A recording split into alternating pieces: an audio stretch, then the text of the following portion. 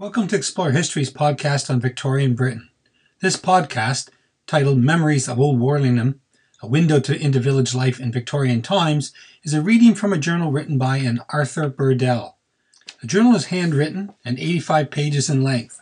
The author begins by recording his early days as a schoolboy and continues covering a wide range of subjects that were important to himself and to the development of the village. Worlingham is located in the county of Surrey, south of London, just a bit south of the modern city of Croydon. I believe this journal to be a particularly important piece of history as it provides us with a unique opportunity to look at rural life in Victorian Britain. Our perception of the Victorian age is often dominated by the images so familiar in works by Charles Dickens or the likes of Frederick Engels. Noisy factories belching out black smoke, impoverished workers living in crowded tenement-built blocks, with little in the way of sanitation or common decency. Or maybe it's a more positive image of steam trains and great ships conquering land and sea, spreading British ideas and power around the globe. Here, Arthur Burdell provides us with something decidedly different. An intimate and very personal account of what life was like and how it was changing in the late 19th century. Poverty was rife, life difficult for many, yet there was much to be celebrated. The skills of different tradesmen, the hard work done by road workers and farmers and others, and above all, a strong sense of community. Overall, the author tells us a rich and detailed story that adds color and life in a way that truly provides the reader, or listener in this case, with a window into village life in late Victorian Britain. So let's get started and hear what Arthur has to say. I well remember my first day at Worlingham School in 1876. Mr. Lawson was then the schoolmaster. Him I remember but little, only that he was very slack in discipline. The boys usually lounged about in the school while the registers were being called. Sometimes a group of boys would answer for everyone present. Mr. Clark came in 1879 or soon after, and he soon brought about a reformation. For instance, we all had to go to our desk at 9 o'clock. Once registers were then called, and each scholar had to answer his or her own name, no other while the doors were closed. After that, the doors were opened for latecomers to enter. Then about 9:30, the registers were called for the latecomers, who were then marked with a black mark, and those absent ranked with an A. All those that were early received red marks. This was order brought out of chaos. Then he had all of us outside to drill, like soldiers on parade. Heads held up, eyes front, chest expanded, each equidistant. We were all proud to do this, especially so when guards from Caterham passed by, as they did at times, and seeing us, pulled up to see us form boys and various other exercises. When guards from Caterham passed by, as they did at times, and seeing us, pulled up to see us form fours and various other exercises. Our worst trouble was the lack of proper heating, as we only had a small register stove to heat the whole school. It was nothing to see children crying with cold in winter time. The schoolmaster fully realizes this difficulty, which he explained to Her Majesty's inspectors when they came to visit the school. Later, a tortoise stove was set up in the middle of the school, which relieved the situation somewhat. Even then he let us go out and run a distance in close formation, as well as march round the school in time with the rounds, which we sang with zeal. We had no accompaniment. The master, a splendid teacher of music, gave first and second trebles their notes from a tuning fork, and then at other times he taught us some music. So after a time we could sing all our music at sight. Consequently, we always got tip-top marks from the inspectors who came to examine the whole school individually on one day only each year. That was the day when we were all on our mettle, for if we failed on that day, we did not get another of going up for a whole year. Our school was somewhat of a universal provider for all the parishes adjoining. There were the wards from Bothy Hill, who often came in a donkey cart, Kirby from Waddingham, Scots from Chelsham Court, to name a few. Several others from Waddingham, Chelsham, and Grundonstead, and all Whiteleaf. Golly, we were always fighting. Worlingham versus Whiteleafs. We're ever ready for a battle. We had pitched with turves in summertime and snowballs in wintertime, as well as daily fights with fists, brought to a grand climax by a big fight between Ginger Brazier of Worlingham and Fred King from Whiteleaf. After school hours, which terminated by Brazier flooring King after a long battle, just as the master came on the scene. This accounts for the feud that always existed between Warlingham and Whiteleaf. On one occasion we had a grand proper chase, all the boys joining in. A lad named Jupp, a former resident of Godstone, was one of the hares. They laid the trail through Godstone and Oxted so well that we never caught sight of them at all. But we had special enjoyment in our asides. First, we saw a man with a lighted lantern about to enter the famous stone quarries at Godstone. Our master made arrangement with this man for us all to go with him. I, being one of the smallest, was pushed back behind, so got no light to guide me. Consequently, I repeatedly bumped my head on the sides. After traveling a long distance, we came on a big chamber, and here saw a man hewing stone. Stayed a time to watch him at his work. After leaving there, we traveled on until we came to the shafts of the nearby completed Oxted Tunnel of the LB and BCR. There we looked down and saw men working in water with a hoist bringing up the chalk, etc. In wintertime we often went sliding on Willie's Pitts Pond at the bottom of the common. And here one of our schoolfellows, Frank Churchill, fell in and was drowned when he got on the ice with two others before it was sufficiently frozen. All the school went to his funeral. All the time I went to school we paid $2 a week for our tuition. Our schoolmaster had his house burgled soon after his arrival here from Dorsetshire, a most unusual thing in those days. We were keenly interested to see where the burglar stepped over the row hedge and damaged the window on the west side. Our old school bell was a record timekeeper. Mr. Clark saw to it that the school clock at the east end of the school was always correct, and we boys, who were lucky enough to rush to school and get the job of ringing the bell, saw to it that we started the bell going at 8:45 precisely. On one occasion, a lad named Graham had the bell chain break off up in the belfry and nearly fell on his head, the chain attached to the bell rope falling with a crash at his feet. A day or two later, Mr. Clark was assailed by a gentleman, Mr. Tweedy, who lived at the Nest, now called May's Place, who said, "You made me miss my train the other morning when your bell did not ring," as I always timed myself by it. I was intrigued in those days by a notice fixed on the wall below the clock saying, "This is a public elementary school." I remember Mr. Clark telling us that it cost 10 shillings a week to educate us. We paid 2 and the government 8 each week. We had a boy at our school who would do a trick, which was he could walk through Willie's Pond with all his clothes on and go into any deep part that we boys on the banks asked him to go. We would say, "You are afraid to go here, Lefevre," pointing to where the deepest spots were. But Lefevre always won. He waded through all the obstacles and then went and sat in school in all his wet clothes, till one day the master found it out, a boy telling him about Lefevre's escapades. That ended our entertainment at the pond. The election of the members of the school board was a red-letter day in Warlingham. You could give every member a vote if you wished to, or give one man as many votes as there were members seeking election. This last was termed plimping. Usually all the prospective members in the early periods had named de plumes. Mr. Churchill at the White Lion was dubbed Turge. Mr. Jarvis Tidcomb's Jarvis, Wheatsheaf. Mr. Simmons Tainter, Whitewash. Mr. Brown, who ran our threshing machines, Locomotive. Later came M. George Taylor of Hull. Later came M. George Taylor of Hullaloo Farm, who catered for Sunday school treats, etc. Special trains ran into Marden Park, now Woldingham, station daily, bringing sometimes as many as 1,000 children. He created great fun with his practical appeal for membership. The verses were as follows: "Now, Warlingham voters, come forth to the fight, and send in the men that will do what is right. But perhaps you will say, I pray, who are you? Well, I'm simply G. Taylor of Old Hullaloo. If you think you would like to elect me as one, whatever I can do for your good shall be done. For all above board is the motto right through, if Taylor who lives at Old Hullaloo. There's Wilson, my friend, he's a very good man. He says what he means, and he'll do what he can. But if you are puzzled, what's right thing to do, well then vote for G. Taylor of Old Hullaloo. There's my namesake, who lives up there at the Nest. Like me, he put forth his name with the rest. But should you be puzzled, what's right thing to do, why then plump for G. Taylor of Old Hullaloo. The chief industry here in my boyhood days was farming, as all the district was truly rural, and West Hall was one of the chief farms.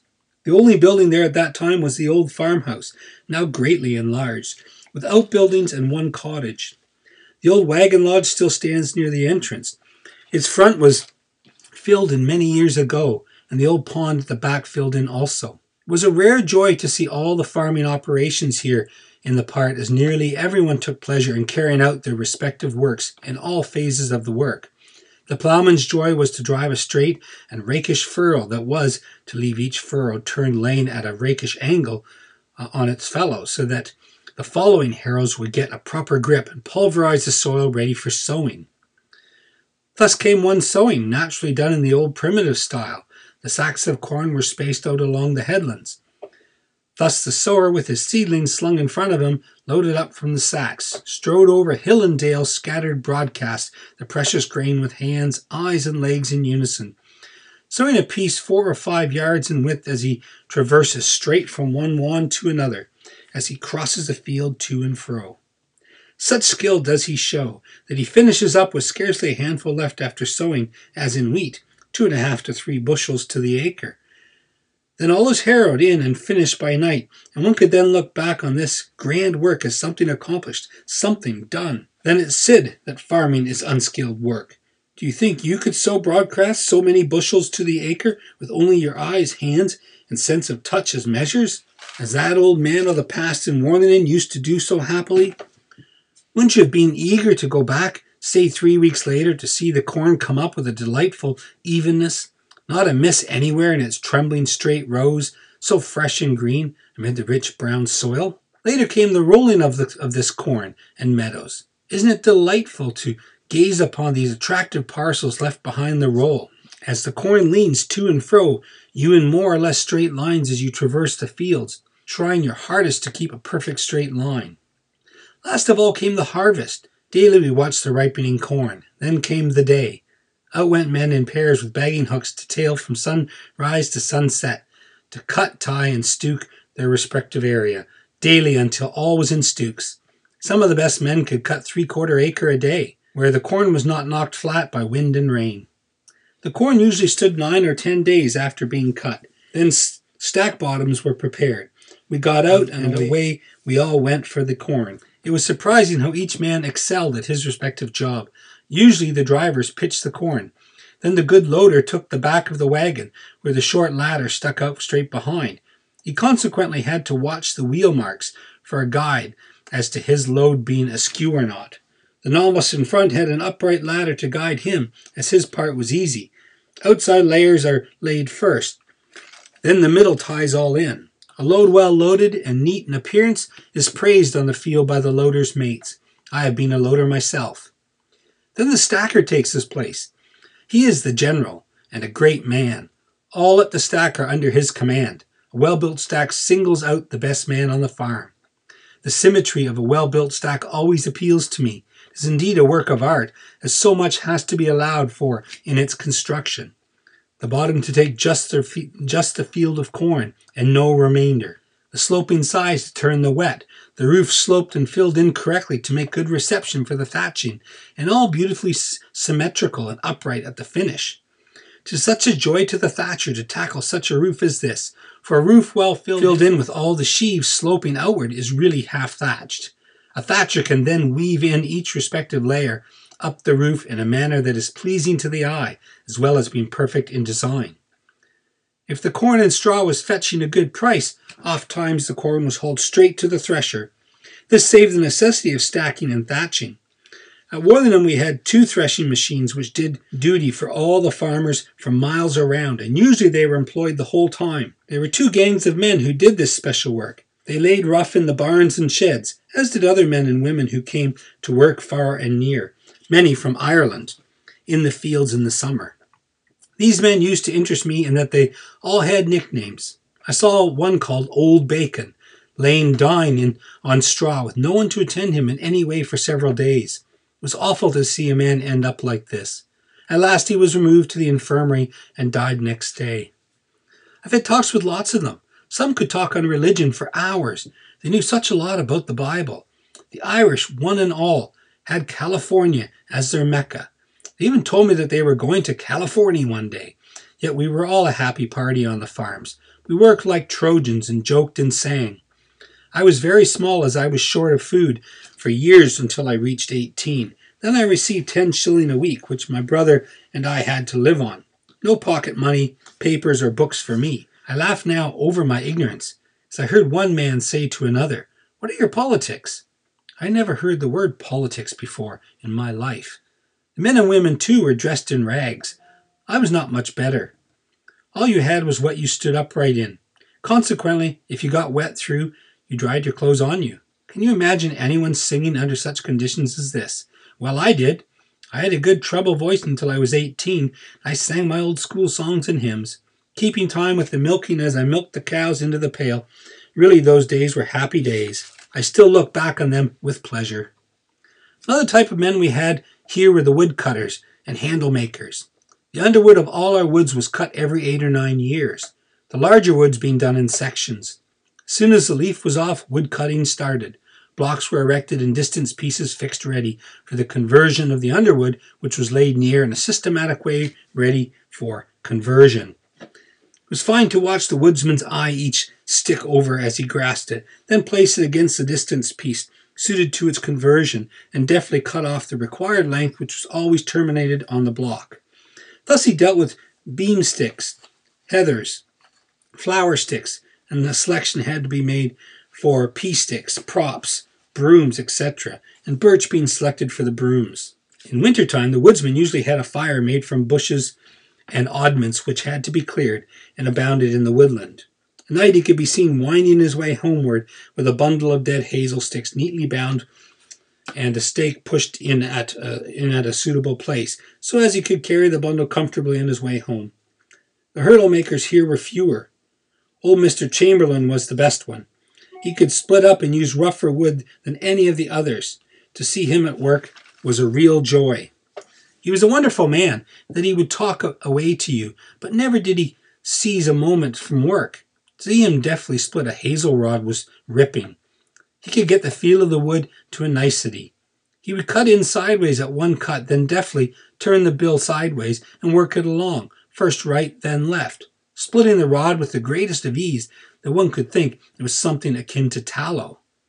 Then to see him weave in these split rods between the spanned uprights, and it was unbelievable. It branded him truly as a master of his job. There was but one broom maker.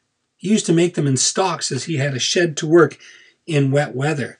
But about dinner time in fine weather, he would go to the local, and there he would stop all the rest of the day. In fact, Broomy liked the little drop. He too was master of his job. He made us laugh one day when he said, "I'm not going to work in fine weather when I can earn all I want by working in wet weather." Sheep shearing day was a grand day in our farm life. The sheep were prepared for the ordeal a week or so before by being taken to the wash ponds near Chelsham Court to be cleaned. It is a trying ordeal for the sheep to go through, as at this time their fleece is so very long and thick, so that after immersion some could not walk on account of the large amount of water held up in their fleece. They were steered to the shallow side with a pole after having part wrung out by the washer's hands. Mostly all the woodcutters became our sheep shearers. The gang booked up weeks ahead with the farmers in summertime.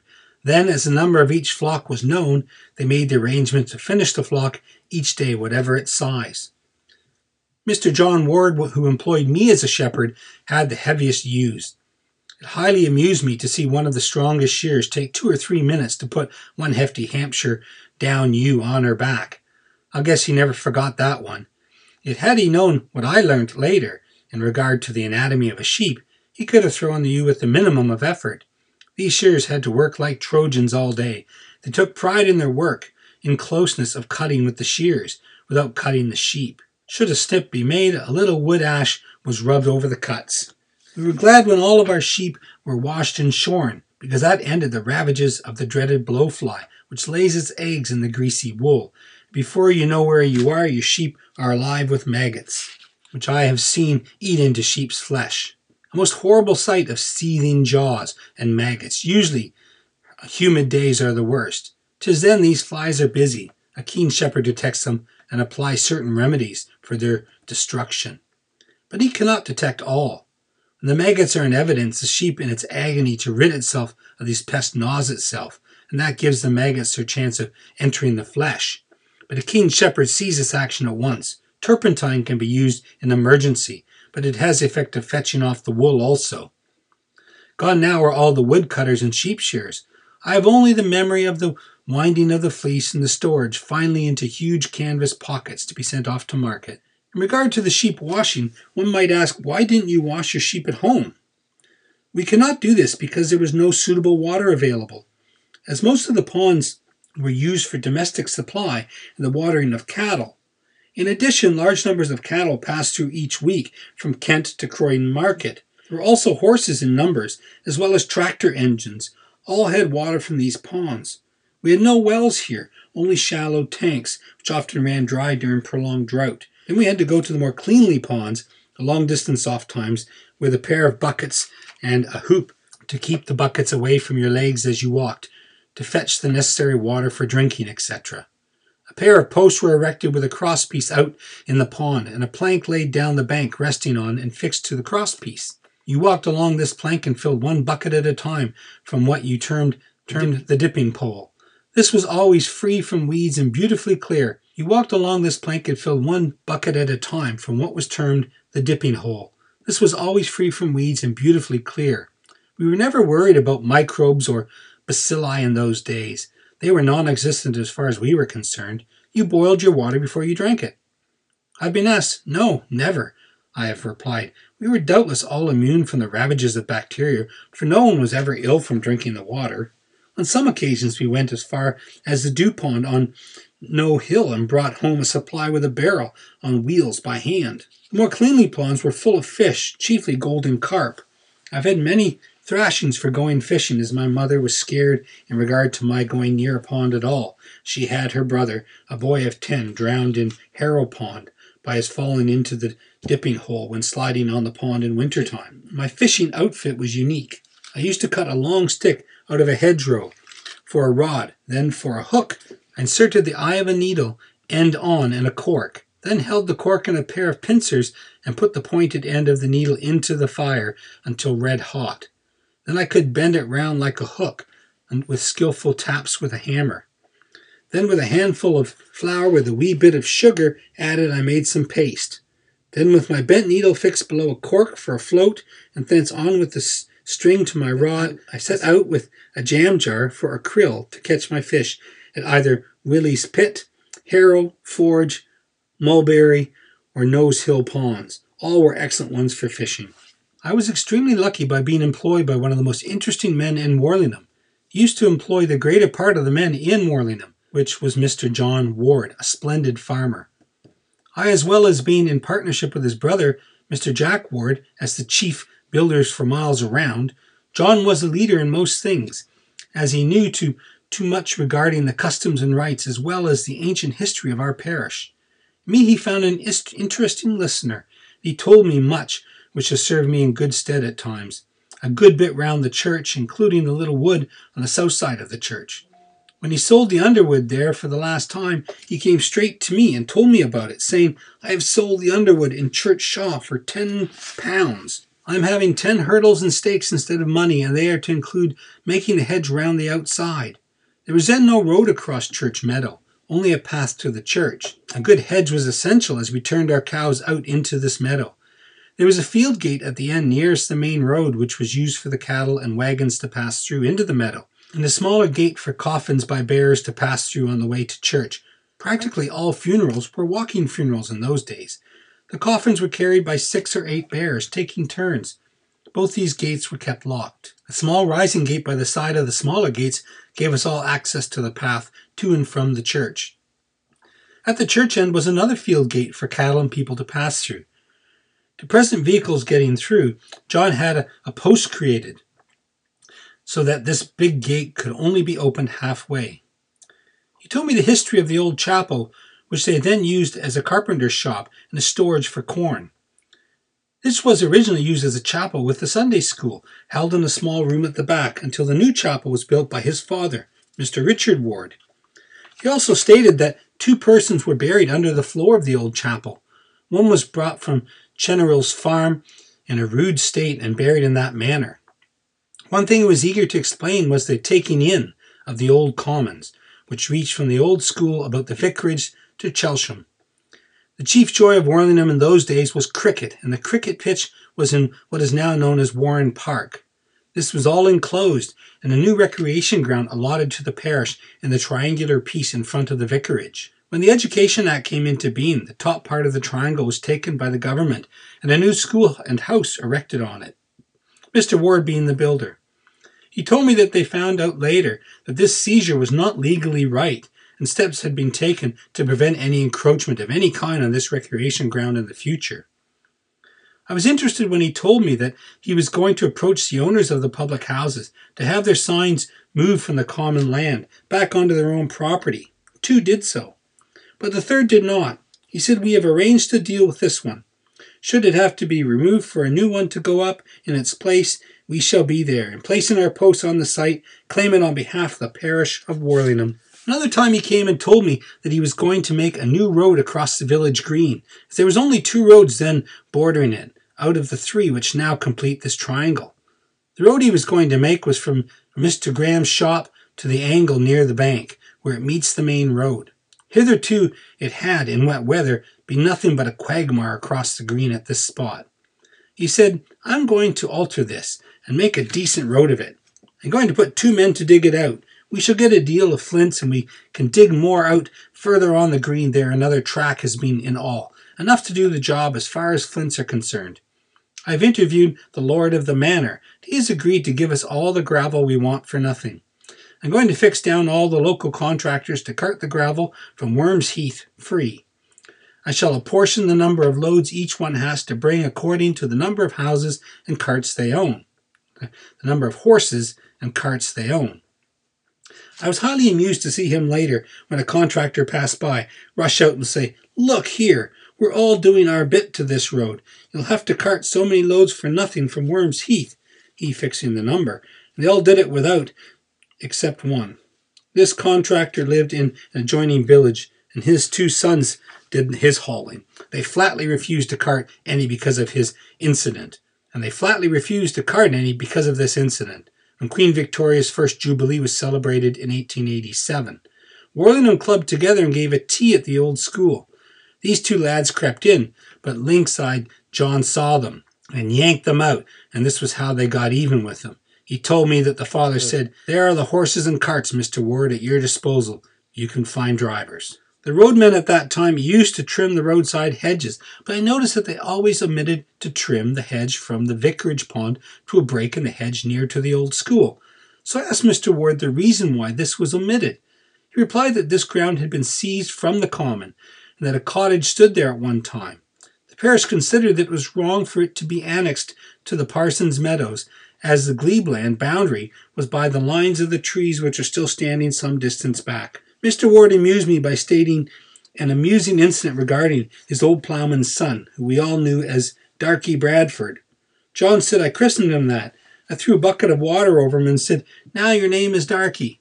He used to be a mark on me too, for if I went to see the flower show or Odd Fellow's Fete at night after leave-off time at 7:30, he would be there too, and at 9 o'clock he would say, "Now there, Arthur, off you go, or you'll be behind in the morning." I had to be there at 5:30, and I was never ready to get up. I had 2 nags, about 40 sheep and their lambs, 30 pigs, 9 cows, and heifers to look after. I've been wet through day after day, as I had only 2 hours to pitch the folds for the sheep. I remember once working in a torrential downpour in my shirt sleeves, as I was so wet through, and my overcoat and coat impeded my progress. Usually, I dried my clothes on me. That concludes episode 1 of Memories of Old Worlingham, a window into village life in Victorian times. Please join us again soon for episode 2.